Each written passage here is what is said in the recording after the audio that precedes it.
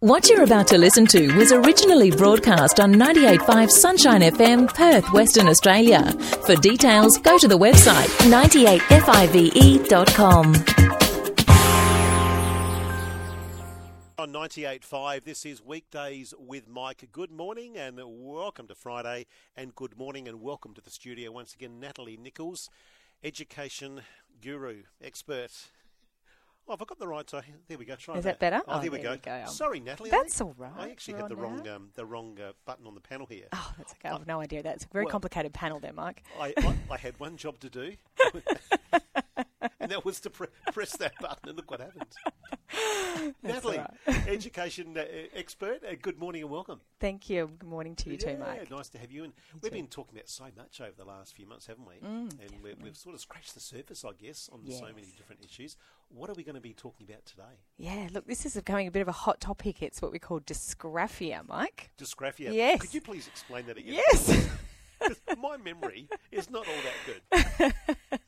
Okay, so we have touched briefly on dysgraphia, but it's definitely an area that is coming up a lot more recently. People kind of heard of dyslexia and kind of know it's something to do with reading. But when we hear about dysgraphia, it definitely raises lots of questions. So dysgraphia is really the medical term that we use to describe a disability in writing. And it manifests itself in that written expression. So if you think of dyslexia, it's more associated with the reading side of things. Then dysgraphia is more on that written side. Okay. So is it understanding letters and actually how to put that together? Or put words together? Is that what you're... Yeah, so I'll give you... basically, there's three main components. Okay. If we're looking at dysgraphia, we've got three main components. The first one is what we call a visual spatial. I'll explain that in a minute. I know it's a complicated term. The other component is what we call our fine motor. We'll actually explain too. And then is our language processing. So under our visual spatial, things you might see with a child are discrimination between letters and shapes and confusion between those. So it's quite normal for a child to distinguish between B's and D's and have a little bit of confusion up till around age 8. But if anything kind of continues after that, that can be a little bit of a red flag. So, and it's quite an interesting thing, when you see that a child is, they look at a B or a D and they say it's the other letter, and you think, what? You can't see that. But in their mind, they're actually seeing the other letter, or they might be seeing a P or a Q. So to us, it's quite clear, but to them, they can't distinguish that difference. And that can happen with shapes as well. And also one of the main common things you'll see is what we call the spacing between letters. Okay. So, when we're writing, we write our letters next to each other, we leave a space, and then we write our next word, and you can see that we have the spacing between that. So you can understand where a word starts and where a word ends. But a child with dysgraphia will have difficulties with understanding that spacing, and so they may have quite a large space between each letter, and you can't really see where the next word starts or finishes. It's just a bunch of letters on the page. So it all runs. Yeah, it could have quite big spacing, or could have no spacing whatsoever and just be a big bunch of letters crammed up towards, so they're really packed. And also they may skip lines, and, I've seen examples of work where, a child's written quite largely on the page and just skipped quite a few lines, and then just that's been their piece of writing. But, sometimes to a parent that might seem that, actually they just cheated and they didn't know what to write, so they just wrote something really quick in big letters. But actually we need to be thinking, is there something else there? Can they actually distinguish between the spacing? Are they having difficulties in that area? Or is, we're not just putting it down to behaviour there? Oh, interesting. Natalie, we'll take a break. We'll come back and talk some more. You are on 98.5. This is Weekdays with Mike, and my guest in the studio is Natalie Nicholls. Back after this.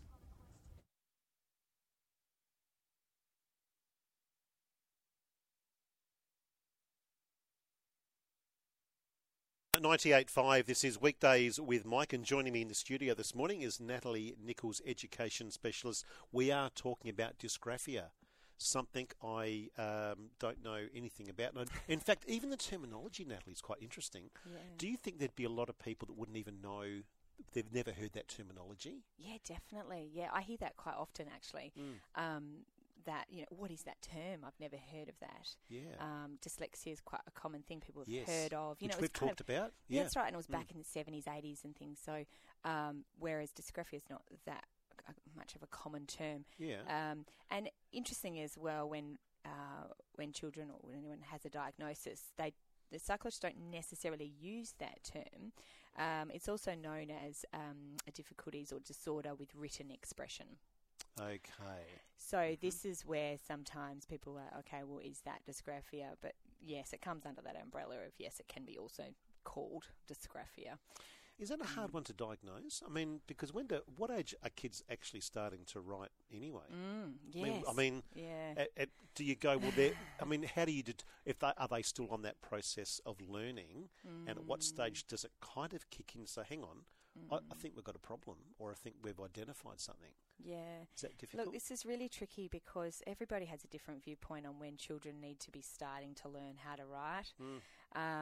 Personally, I believe that, as long as we're building up a child's motor strength, then just making sure they're actually ready. So before they're writing, do they have that core stability? Have they got the arm strength? Have they got the hand strength? Have they got the finger strength to be able to write? And, that's what we really need to have first, and because that's one of the other main components is that fine motor challenge. So things like difficulties with using scissors, difficulties with, cutting and things, difficulties with letter formation as well. They're kind of something you'll see earlier on in those early stages. But obviously, when kids are starting to learn how to write, it's very common that things are going to be quite spaced out and they're going to be quite messy. So it's not necessarily something that people will see until they're a little bit older. Okay. And that's where the signs of those difficulties can come about. You start looking around. Year 1 can be quite a common time, and year 2, because that's when the pressure really gets put on from schools. They need to be writing like a page of work. And year 1? Yeah, sometimes. Has that changed? The second half. I don't know if that's my school, but it's quite common. I'm a bit out of the loop. It's been a while. I know, it's quite a lot for kids. Yeah. Are we talking cursive writing? I think kind of by the end of the year, they're expected to at least kind of write about half a page, or at least some kind of story. And do they it's a lot. Do they got to keep between the lines? Like you got your lines, and you kind of got to keep within. It's almost a bit like colouring in, right? Yes. Don't cut. Those are the lines. Come on, Natalie. There's your fine motor, though, isn't it, Mike? Yeah. See, that's your fine motor, being able to control those muscles, to be able to keep within those lines, and also to be able to form those letters. And the other part that comes under that, what we call fine motor, but also what we call our motor memory. So being able to remember the direction of those letters. So memory is a huge component of this too. Okay. So as children who may have challenges in the motor department in general will, commonly have troubles with this as well, because it is a motor skill that's required. Rightio. So, yeah. Thinking about your D's, your B's, how you, as you just said, and even writing a G. And the directionality as well. Like if you think about how, when we write a C and our A's, our D's, I really encourage people to teach children the direction of letters at the same time, so they've got a bunch of the ones going all anti-clockwise or all clockwise, things like that. Because that motor memory can be quite a challenge. Otherwise, which way am I going? Which direction am I forming this letter in? And that can lead to things like being really fatigued and really tired because they don't have that muscle strength. And then that can also then lead to things like learned helplessness. I can't do it. It's just too much. Yeah, okay. And then commonly you may see a child that is what we call passive learner, where they'll sit back and just wait for the instructions in class, or wait for someone else to be informing me of what to do, because it's just all too hard. And early, we're talking year 1s and year 2s? Yeah, that's right. Because it can be quite difficult. And these are those signs. It's like, okay, well, we can intervene and help the children now. And there's a lot of fantastic OT support to be able to develop those fine motor components. Interesting. and to strengthen that. That's good. We'll take a break. We shall come back and talk some more. I was keen to ask you about the kids to get taught how to even hold a pencil or a pen these days. Good question. Because we'll come back and have a chat. I was just curious about that because Yeah. you see a lot of older or even teenagers or even early 20s. Often the way they hold a pen's unusual. Yes. I wonder whether they still teach that in schools. We'll come back. Yes. My guest in the studio this morning is Natalie Nicholls, education specialist, and we are talking about dysgraphia this morning. You're on 98.5. If you've got a question for Natalie, you can text in 0429 985 985. Back after this one.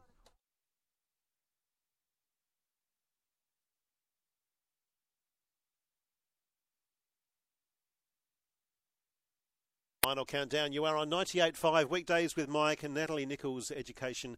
What's your title again? Sorry, Natalie.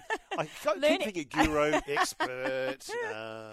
Look, it's a tricky one because I could cover a lot of areas. But look, basically, learning and education intervention is my area. Official colour. Yes, Yeah, it's great. Yes. So call me what you like, doesn't All matter. right, and we're talking about that thing that starts with letter D, dysgraphia.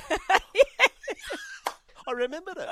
Dysgraphia. Yeah, I've got to ask you about, before we can move, Okay. the whole holding the pen thing. Yeah. Like, what's with that? Because I can remember growing up, going to school, and it was a little while ago, Yeah. but you actually got taught how to hold a pen or a pencil. Some of the grips I see these days, it looks like that your hands are cramped over a pen or a pencil. I don't know how people write. Yes. You look like you've got a bit of a hooked grip. What you've got there, it's where your wrist has kind of come over the top, and it's difficult to. It looks be able uncomfortable, to right? hold. Yeah. Look. Does that matter? Yes, it does. Look, Okay. and grips start very early on. Okay. Very early on. So it's very normal for a child to be grasping a pen or a pencil or a crayon when they're really little and just doing big scribbles from the top and that kind of fist grip. And then they start to change. If anyone's really interested on the actual images, I'll just Google images of pen grips and stages. Course, and it will come up with there's a series of stages for you to have a look at. But the ideal one as they get a little bit older is what we call a pincer grip. Is that what it's called? And that's where we're using our finger, your thumb, and our thumb, and we're resting on our third finger. Yes, that's the proper way. That's isn't it? Well, yes. Well, there's also the third. And also it's okay. It's okay to have that third finger there too. You know, so some people hold, their second and third finger on there with their thumb, and that's okay too. That gives you really good grip there. But it is quite common that pincer grip is, those first ones there. Yeah. So we diverted. We diverted. You wanted to know. I was curious. That's okay. We'll get back on track. Yeah, okay. So I just wanted to also cover that last part of dysgraphia, so we looked at visuospatial, we looked at the fine motor, and the last part, which is really common as well, is that language processing. And this is that information processing, and this is that part of what to write. Oh, okay. So this is where you'll see a child, and you're like, okay, we're writing a story. And you've got the child sitting there and they're like, well, what do I write about? And it's all the time. So it's not just a once random, they don't know what to write. It's that they're really struggling to get any ideas onto paper. Right, okay. Okay? Yeah. So you may have a child whose their fine motor is fine, is fantastic, but they have the written expression part of dysgraphia where they're finding it hard to get any ideas down. Okay. Okay? And sometimes you'll have children who have both of those components. And even when they've written their work or even got something down eventually, then they will also have trouble either reading back their work, have trouble self-checking their work, and even improving their work. And that's also part of that, what we call that organisation of our thoughts. Okay. And being able to get things down into a sequence. So that's becoming quite... not common, but becoming more of a thing that parents are becoming more aware of, or teachers are becoming more aware of. Yeah. Why can this child write something and why can this child not write something? They may be verbally fantastic and able to get their ideas out verbally, but for some reason they're unable to get them down on paper. So can that be a mix? Like, so if you were reading something back, it wouldn't make sense? Like there'd be words that don't kind of flow? Is that how you'd pick it up? Like, hang on, this doesn't make sense. This sentence. Yeah, it's quite commonly that disorganisation of words and sentences on the page. That'd be the flag for it. Okay. Yeah, it just doesn't make sense. So if eventually they have got something down, it's just a bit of a jumbled mess. And unfortunately, when people aren't aware that this is actually a disorder, a difficulty, that we can be quite hard on children. I've seen some horrendous comments, even just from teachers. Try harder. You rushed your work. Well, did they really rush it, or were they having trouble with fine motor? And putting that pressure on the kids when we need to be thinking, well, the why. Is there something else going on here? Yeah. And then let's look past if it's a behavioural thing and whether or not there might be a cause there. Yeah. We'll take a break. We'll come back. We've got some questions coming through. We'll try and get to those really quickly. So if you've got a question, jump in quick. 0429 985 985 is the text line. Back with Natalie after this.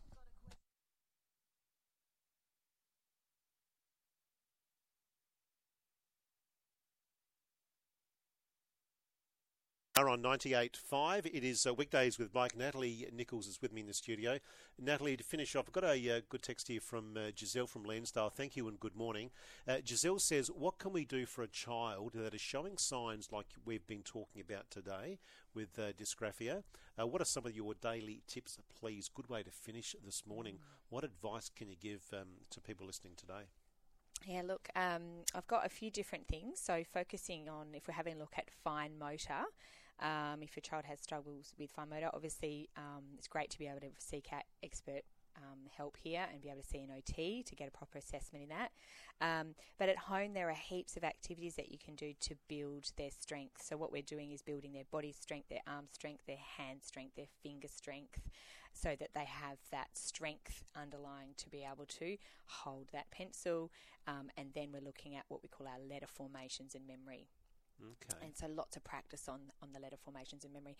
There are ways you can do that as well. So you can have what we call like raised letters or sandpaper letters, so you can actually visually see or feel those letters underneath as well. You can also do nice big chalk letters using your arms, so you do big arm movements. Right. So what you want to do is kind of internalise the shape of letters. So you can also, get some clay or Play-Doh, making letters with them like that, closing their eyes and being able to feel the shape of the letter and telling you what letter is this, as they move their hand around the letters. So what you're trying to do is just get that internal sense of the formation of a letter, what a letter feels like as well as looks like when we're forming it. So that could help even with a lot of the playthings you find with letters to actually hold. Often you get the magnetic letters. Yes, and I think we had them on our fridge at one stage. That's right. So you're even holding those and closing your eyes. Yes, definitely. Feeling That's them. Interesting. Yeah, we do those kind of things all the time with kids where you might even grab a letter out of a bag. Make sure you've got an eye patch on because it might sneak your eyes through. Yeah, cheating. Yeah, a bit cheating, and just feeling that letter and what it actually is can really help. And then getting them then to, okay, now we're going to write that letter, or we're going to trace that letter on a piece of paper. Or even on a chalkboard outside, painting letters. So there's lots of different What does the chalkboard do? Does that help with direction? When you say so you do it on a larger scale, like you'd write the letter quite large? Yes, on definitely. And if they're at a level where they need, they're not really understanding the letter formation yet, you can even just have a soft outline of the letter first, so they can trace over, quite strongly, just to build their confidence up, really. But yeah, if you putting things on a wall or writing in chalk against a wall is actually a really good development of skills. So that's also crossing our midline, which is nice big arm movements. There's lots of developmental benefits of being able to write something on a wall and in big movements as well. So instead of going straight to paper and just doing small letters, we can actually just be doing them everywhere, even on the ground with chalk. Yeah, right. So just kind of think outside the box and be creative on how we could do that. What age are we talking about? You'd be, I know it varies, there's no magic number, but as a guide again, just to refresh your memory. So look, if it's, even if they're a little bit older and they're still struggling with that, there's no reason why you couldn't do that too. And even for kids who are starting to learn how to write, these are great activities to do as well, just getting them to understand the formation of those. But again, that strength, we need to make sure that strength's there too, because they will fatigue. So kids are kind of, I'm really tired, or they're giving up really quickly as well. Bored. Yeah, those kind of things. Are they strong? Do they have that muscle strength? Play-Doh is really good for that too, being able to strengthen those muscles. Even if they Google fine motor strengthening activities are great too. Strategy, boys, girls, different or pretty well the same? You haven't noticed any kind of, it can be, either? Yeah, and I think just adjust it for your child, what your child would be more interested in. So that's just on fine motor. I'll quickly just cover some other areas there. So language support, if they're a little bit older and they're really still struggling with the writing, provide an accommodation of things like touch typing. So get them into some kind of touch typing lessons online and building up that skill. Because obviously as we're going, we're always going to be doing that as well. So that's always a good one to have as a backup for kids. Voice to text, there are heaps of, even Google I think does that now, or even any of the programs they're using. And also being able to get our ideas out. So if your child's learning how to write and they're struggling to get ideas, what you can do is use an organiser. So there's one really great one which is called mind mapping. It's actually a method on how we can organise our thoughts. And there's some great apps that give you some ideas for mind mapping. And they allow us to then put our ideas into certain areas. So then we've got something visually to follow on a piece of paper before we start writing. Mind mapping. I might yes. share that with some of my colleagues around 98.5. That is a great tip. Natalie, we are out of time. Okay. We could keep talking, but thank you for coming, and that was really good. And thank you, Giselle from Lansdale, for your question. We shall catch up in a couple of weeks. Will do. Thank you so much much for having me in. My guest in the studio this morning has been education expert Natalie Nicholls. Back after this, you are on 98.5, Weekdays with Mike.